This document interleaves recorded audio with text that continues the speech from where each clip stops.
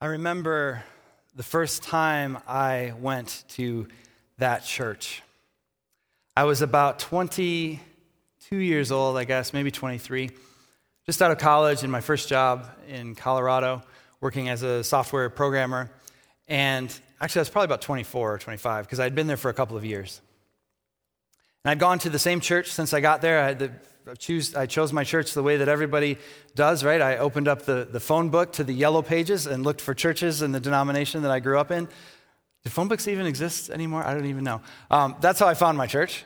And I'd gone there for a while and enjoyed it. But I just felt like I was looking for more connection than I was experiencing at that time. And so I had some friends from work who said, hey, you should come with us to this other church sometime. It's great. I think you'll love it. And I remember the first time I went to that church. I walked up, and as we were coming out of the car and walking up to the front door, I could hear the band playing, and I could hear the guitars, and I could hear the drums, and I got a little bit of a knot in my stomach because that was very different from the church that I had grown up in. I grew up in a church that we knew the right way to worship the Lord. It was with hymnals and organs. And so that was what I was used to. And so walking up to that door and hearing the band and hearing the guitars, I actually said something of a prayer to God, something like, God, please don't strike me down. I'm just here to worship. And I said that sort of seriously, sort of kidding at the same time. Because my understanding of worship was this is what it looks like. You get your hymnal out and we follow along with the organist, and that's a great way to worship, and I'm grateful for it, and I'm grateful for that foundation. But what I learned that day as I approached this new worship experience is that people worship God in lots and lots of different ways. And God receives all of that praise and all of that worship if we offer it with our hearts and all of who we are in response to all of what God has done. And so I learned that day that there are in fact multiple ways to worship. God is always calling us and inviting us to experience a new thing in our midst. I learned a new praise language. I learned about new possibilities for worship. I knew it existed. I didn't know it existed for me. And in that moment of invitation, God expanded my understanding of who God is and how we are all made to worship. And it was a beautiful thing. You see, with God, the possibilities are endless. And so today we're going to talk about what it looks like as we wrap up our series on rebuilding, what it looks like to imagine God's possibilities for us and how we wait and hope in expectation for what God is doing in our midst. And so we're going to read two stories today from Scripture, one from the Old Testament and one from the New Testament, that talk about just that, the possibilities that exist with God and the hope that we wait for with Him. And so our first Scripture comes from Isaiah chapter 43. And I'm going to read starting at verse 16. Isaiah 43, verse 16. Hear this word. This is what the Lord says. He who made a way through the sea, a path through the mighty waters, who drew out the chariots and horses, the army and reinforcements together, and they lay there, never to rise again, extinguished, snuffed out like a wick. Forget the former things. Do not dwell on the past. See, I am doing a new thing. Now it springs up. Do you not perceive it? I am making a way in the wilderness and streams in the wasteland. The wild animals honor me, the jackals and owls, because I provide water in the wilderness and streams in the wasteland to give drink to my people, my chosen, the people I formed for myself, that they may proclaim my praise. Friends, this is the word of God for us, the people of God. Thanks be to God. I want to remind you of the context in which Isaiah is writing. We've talked about it a little bit these last few weeks. We've talked a lot about how it seems there are interesting parallels to the situations we find ourselves in today, the state of the world. It feels a little bit foreign. We feel a little bit displaced. We're trying to figure out how to get back, right? Well, that's where the Israelites were. That's where God's people were in this time, in the time that Isaiah wrote this word. They were and are God's people, but yet they had been taken captive and sent to Babylon. Jerusalem had been destroyed. The temple was destroyed. Their leaders were cast out, and they were sent into exile in Babylon. And so they were left sitting there saying to themselves, how did we get here? Discombobulated, just unsettled, in a foreign place, in a place where they didn't worship the same God as God's people did. And they wondered, how can we, God's people, have ended up in this place? And I wonder how often we felt like that. How did we get here in this last year? How is it that we're here and we long to get back to the way things used to be before this pandemic? Well, God says to them in this, through Isaiah, through the prophet Isaiah, he reminds them first who they are and who God is. God's the God who made a way through the sea. He's the one who drew out the chariots and horses and army and reinforcements all together, and then they lay there never to rise again. He snuffed them out. Salvation. And so he starts with that, and then he says what might be a little bit of an abrupt transition for those who are listening to the word. Forget the former things. Don't dwell on the past. See, I am doing a new thing. You see, in the time when this was written, the prophet Isaiah, God's people were about to be released from captivity and set free and empowered to rebuild Jerusalem, rebuild the temple. But they were also about to realize that God can be worshiped outside of Jerusalem. And this was a very new thing for them. God had always, after the wandering through the desert, Jerusalem was the holy city. It was the place where people would go, where God would dwell, and where they would worship God in the temple. But that was destroyed. So they were left to wonder, where is God in all of this? Well, God was about to do a new thing. God was about to send them back to rebuild the city, to rebuild the temple. And this was about to happen, and this is what Isaiah is preaching. And so when he says, forget the former things, it's more of a rhetorical device to say, hey, wake up.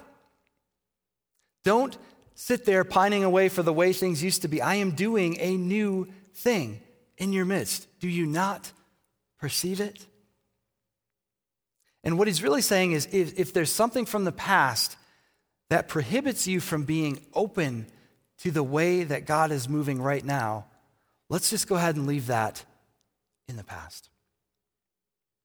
If there's something that limits your imagination for what God could be doing even right now in our midst, let's just leave that aside and let's try to be open to the new thing that God is always doing. God is always providing water in the desert. Verse 20, verse 21, so streams in the wasteland so that my people, my chosen, can proclaim my praise.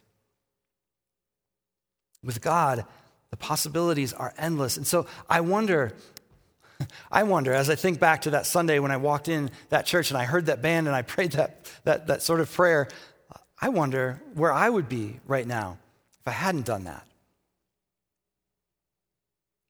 If I hadn't been open to the way that perhaps God was inviting me into a bigger understanding of who God is and how God works and moves in the world, I wonder where I would be right now. I'm pretty sure I wouldn't be here at Boone United Methodist. I'm pretty sure I wouldn't be a pastor. And now, of course, God can accomplish anything, right? And there may have been other paths that God would have led me down to this one. But I can tell you that as a part of going to that church, as a part of experiencing a new way of worshiping, as a part of growing relationships with other friends, I met a pastor that I just really resonated with. And he seemed like, I don't know, a regular guy. And I was like, wait a second, you're a pastor? He's like, yeah. And so that opened my imagination for who a pastor could be and what a pastor could look like and how a pastor would interact and live and move and be in the community. And I might not have been exposed to that had I not been willing to say, okay, God, like I'm a little nervous about all this thing that's going on here. This is not what I'm used to. This is not what I'm comfortable with. But I'm going to go because I sense your Spirit is inviting me to something. I think that's the message for us today too. God was doing something bigger than I'd ever had imagined or considered. And I wonder if God is doing something similar in our midst as we come out of this pandemic. The second story I want to read from this morning is from the book of Acts. And the book of Acts follows the Gospels. So that we have the Gospels that tell the story of who Jesus is and what Jesus did. And then we have the book of Acts, which tells the story of the Holy Spirit and the ways that Jesus continues to move and be active through the body of Christ, us, the church.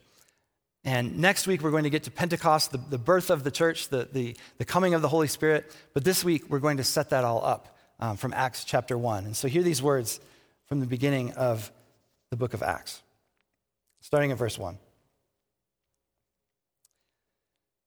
In my former book, this is Luke writing, by the way. Luke, the gospel writer, also wrote the book of Acts. In my former book, Theophilus, I wrote about all the things that Jesus began to do and teach until the day he was taken up to heaven, after giving instructions through the Holy Spirit to the apostles he had chosen. After his suffering, he presented himself to them and gave many convincing proofs that he was alive. He appeared to them over a period of 40 days and spoke about the kingdom of God. On one occasion, while he was eating with them, he gave them this command: "Do not leave Jerusalem, but wait for the gift my Father promised, which you have heard me speak about. For John baptized with water, but in a few days you will be baptized with the Holy Spirit." Then they gathered around him and asked him, "Lord, are you at this time going to restore Israel? Are you going to restore the kingdom to Israel?" He said to them, "It's not for you to know the times or dates the Father has set by his own authority, but you will receive power when the Holy Spirit comes on you. And you will be my witnesses in Jerusalem and in all Judea and Samaria and to the ends of the earth."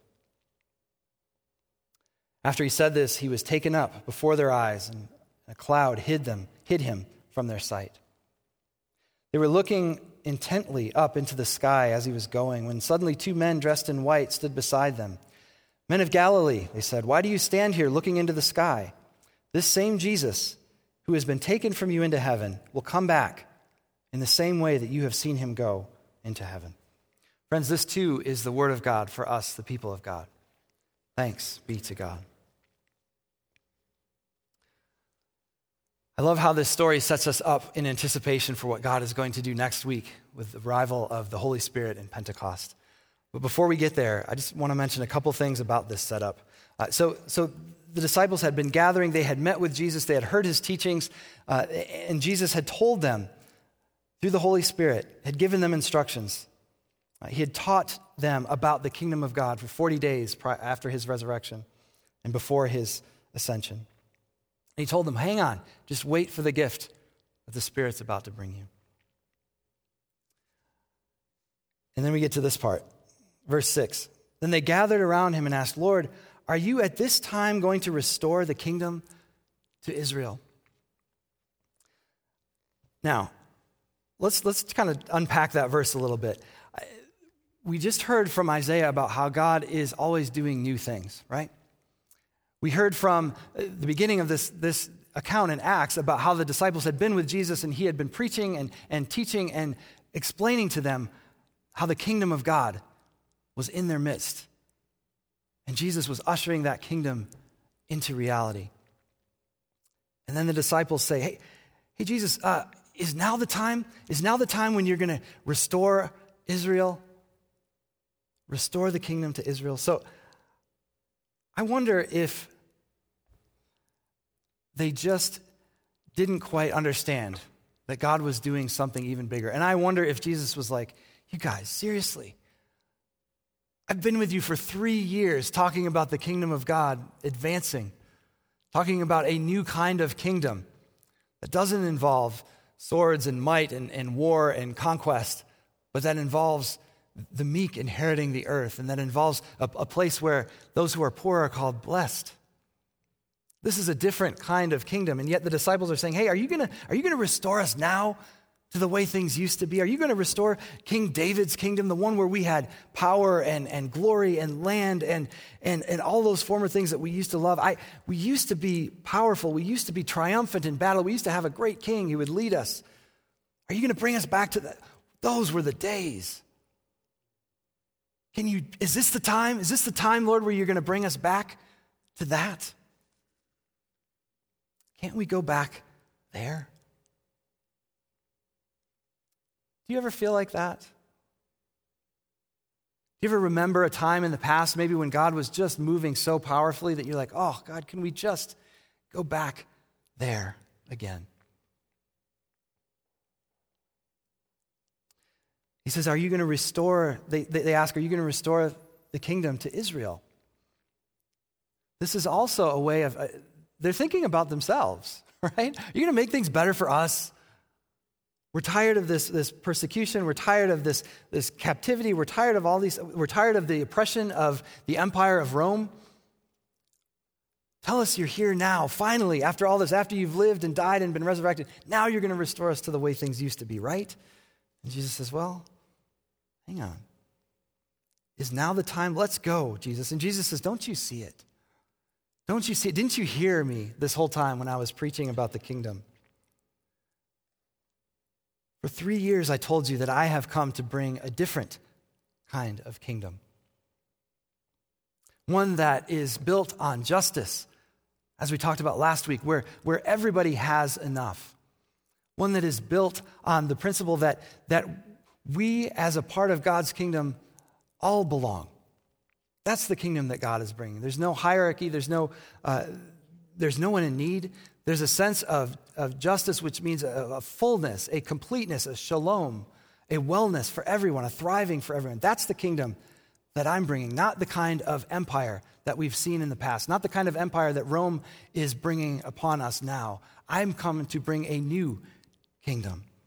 There's a bigger story here of restoration and redemption and salvation for all people, not just the few, the powerful, the mighty, but for all people. And so Jesus doesn't really answer their question, right? He says, this is not yours to know. He says, but you will receive power when the Holy Spirit comes. And that's a good lesson for us today, too, to realize that we don't do anything in the church or in the world without the power of the Holy Spirit. You will receive power. Jesus says, don't worry about bringing in the kingdom. I'm bringing in the kingdom. You get to participate, but here's how you do it. You wait for the Holy Spirit. And you will be my witnesses in Jerusalem and Judea and Samaria and even to the ends of the earth. And I wonder what the disciples felt like when they heard that. They probably were thinking, awesome, we get to be a part of what Jesus is bringing.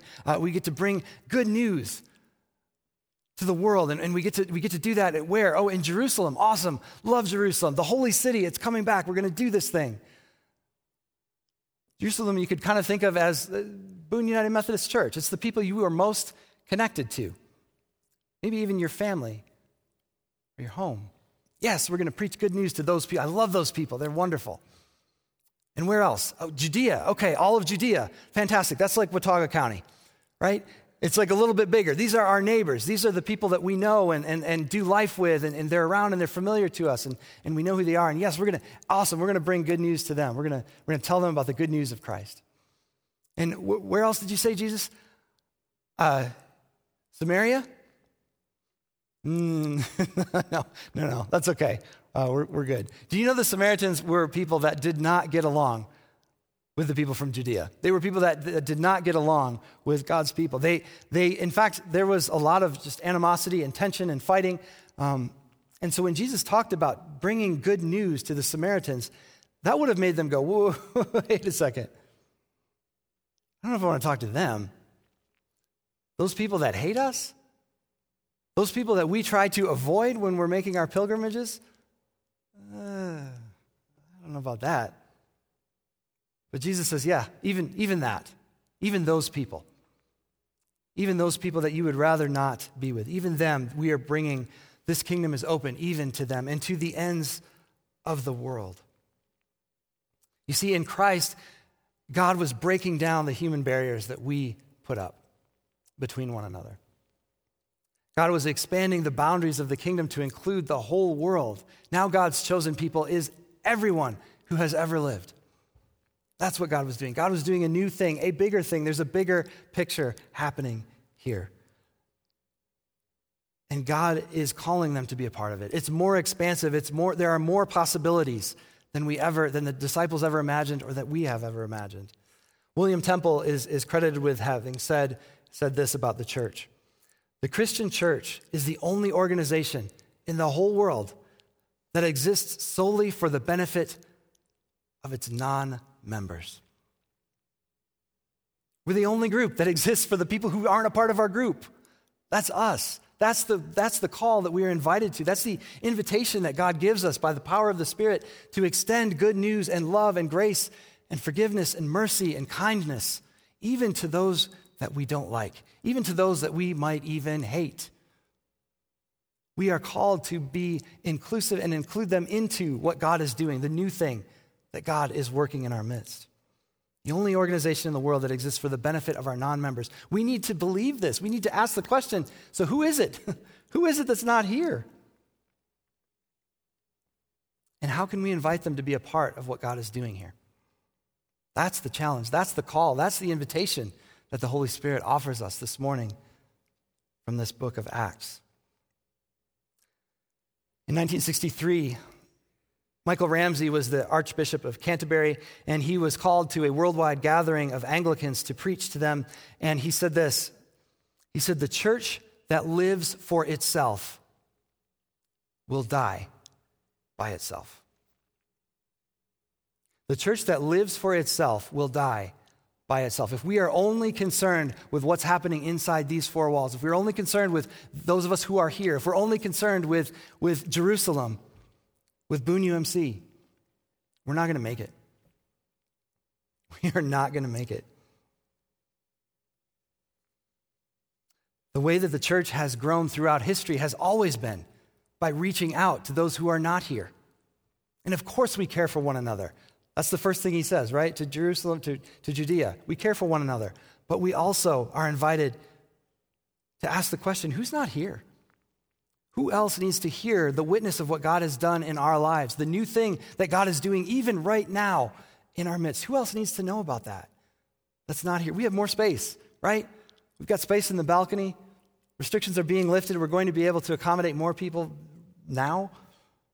Who else needs to be here?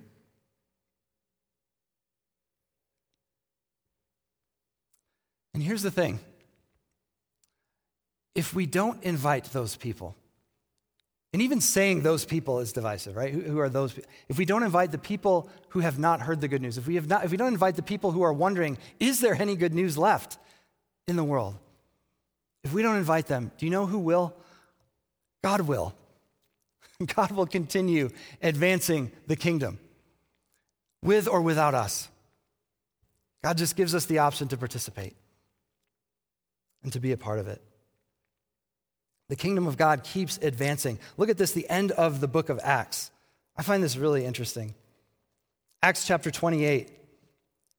And this won't be on the screen, but I'm going to read to you from Acts chapter 28. This is the very end when Paul goes to Rome and preaches there while he's under the watch of a guard.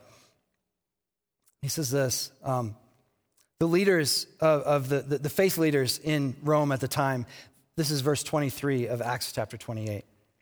They arranged to meet Paul on a certain day and came in even larger numbers to the place where he was staying. He witnessed to them from morning till evening, explaining about the kingdom of God and from the law of Moses and from the prophets. He tried to persuade them about Jesus. Some were convinced by what he said, but others would not believe. They disagreed among themselves and began to leave after Paul had made this final statement. He talked about the Holy Spirit. The Holy Spirit spoke the truth to your ancestors when he spoke through the prophet Isaiah, some of the words that we've read. He says this, therefore I want you to know, verse 28, that God's salvation has been sent to the Gentiles, and they will listen. I want you to know that God's salvation has been sent to the Gentiles, and they will listen. And I think what Paul is saying there is, hey, God's kingdom is advancing. with or without you. Our job is to preach the good news. Our job is to invite, as Jesus has invited us, into the kingdom, into the grace, into the mercy, into the love. God invites us to invite others into that. And if we don't do it, God's going to keep on doing it. And there will be other places and other churches where the Spirit breaks in and they experience revival and they follow after the heart of God. But we are invited to that work as well. Paul preaches the kingdom, makes a case for Christ. They argue and they don't listen. And so he says, well, the gospel is going to move on. It's like a river, right? A river cannot go backwards. It only goes one direction. It's always moving. It's always moving in the direction that God is leading. And when it arrives at the ocean, it realizes that it's part of something vastly bigger than it had ever imagined possible. I mean, you think about the path of a river, right? All of the winding roads that it takes, all of the ways that it cuts paths, even through rock, all the ways that it meets resistance and has to find another path. But that river is always moving. It's never the same. Can't go back. It's always moving toward where God has for it to go, right? To the ocean. And when it opens up to the ocean, it realizes, whoa, look at the possibilities here. It would have been hard to imagine that little river that at times could be just so small and seemingly fragile and slow moving could open up into this big expanse of an ocean. And friends, I wonder if it could be that God is inviting us to the ocean even now.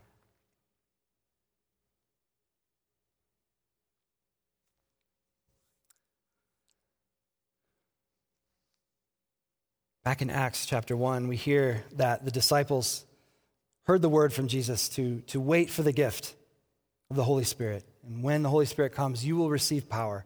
And so what they did is they went and gathered. I'm going to read a couple verses after where we stopped. Verse 12, the apostles returned to Jerusalem, and they went upstairs to the room where they were staying.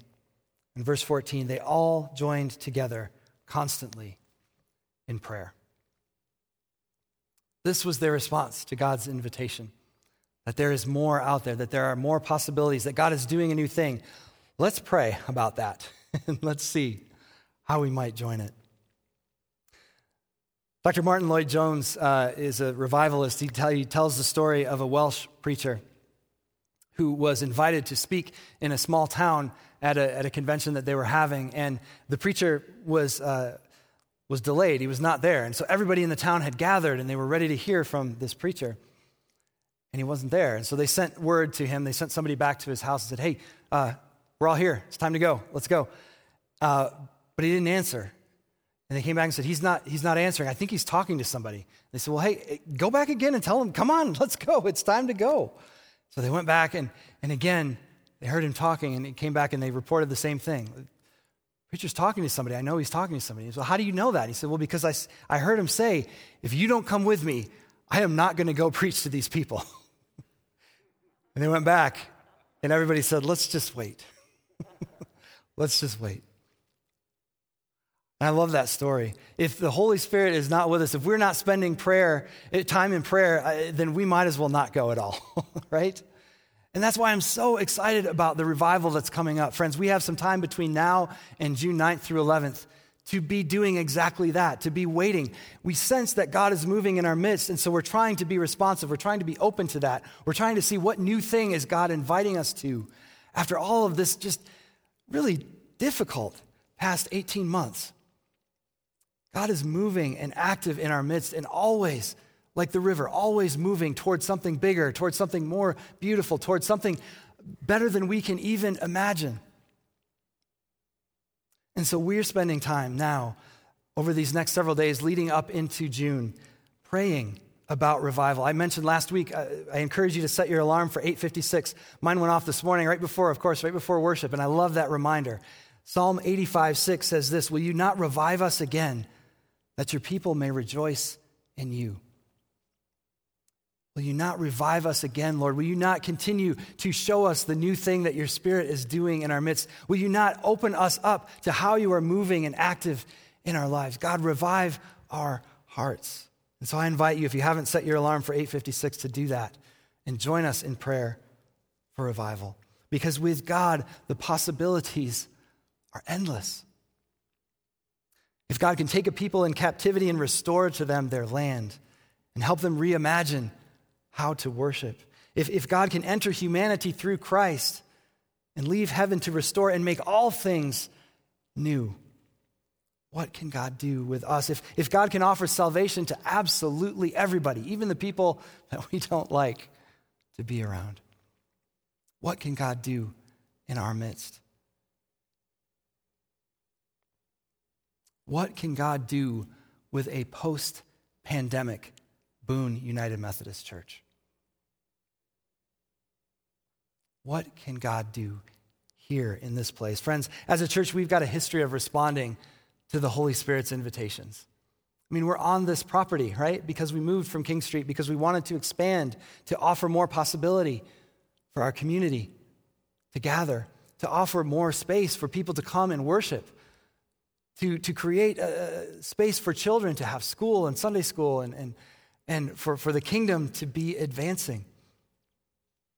We've always been a responsive church. King Street Church, Crossroads, all of these ways in which we sensed that, hey, the Spirit is moving. Let's listen and let's be in prayer and let's respond. I wonder what God might do through a post-pandemic Boone United Methodist Church. I wonder what new thing God is raising up even now in your heart, in my heart, for the kind of ministry, the kind of witness that would speak to Jerusalem and Judea and even Samaria and the ends of the earth. What people who are not here now desperately are out there looking and searching and longing to be a part of something that's not fickle and fading, but something that stands forever. How many people are wondering spiritually? How many people are asking questions about what does it mean to be alive and what is my purpose and what am I doing here on the earth? Friends, we know. We are here. We're here to proclaim the good news of Jesus Christ, risen and resurrected, and offering us resurrection life here and for eternity. And so I wonder who needs to hear that message. I wonder how we might be witnesses in a post-pandemic world. I wonder what new thing God is raising even now in our midst. And I invite you to join the disciples in the way that they responded to that invitation, by being in prayer and waiting with hope and expectation about how God is going to continue to move in our midst, leading up to the revival, in the revival, and in the next season of life and ministry for our church and for our world. Come, Holy Spirit, we pray. Amen.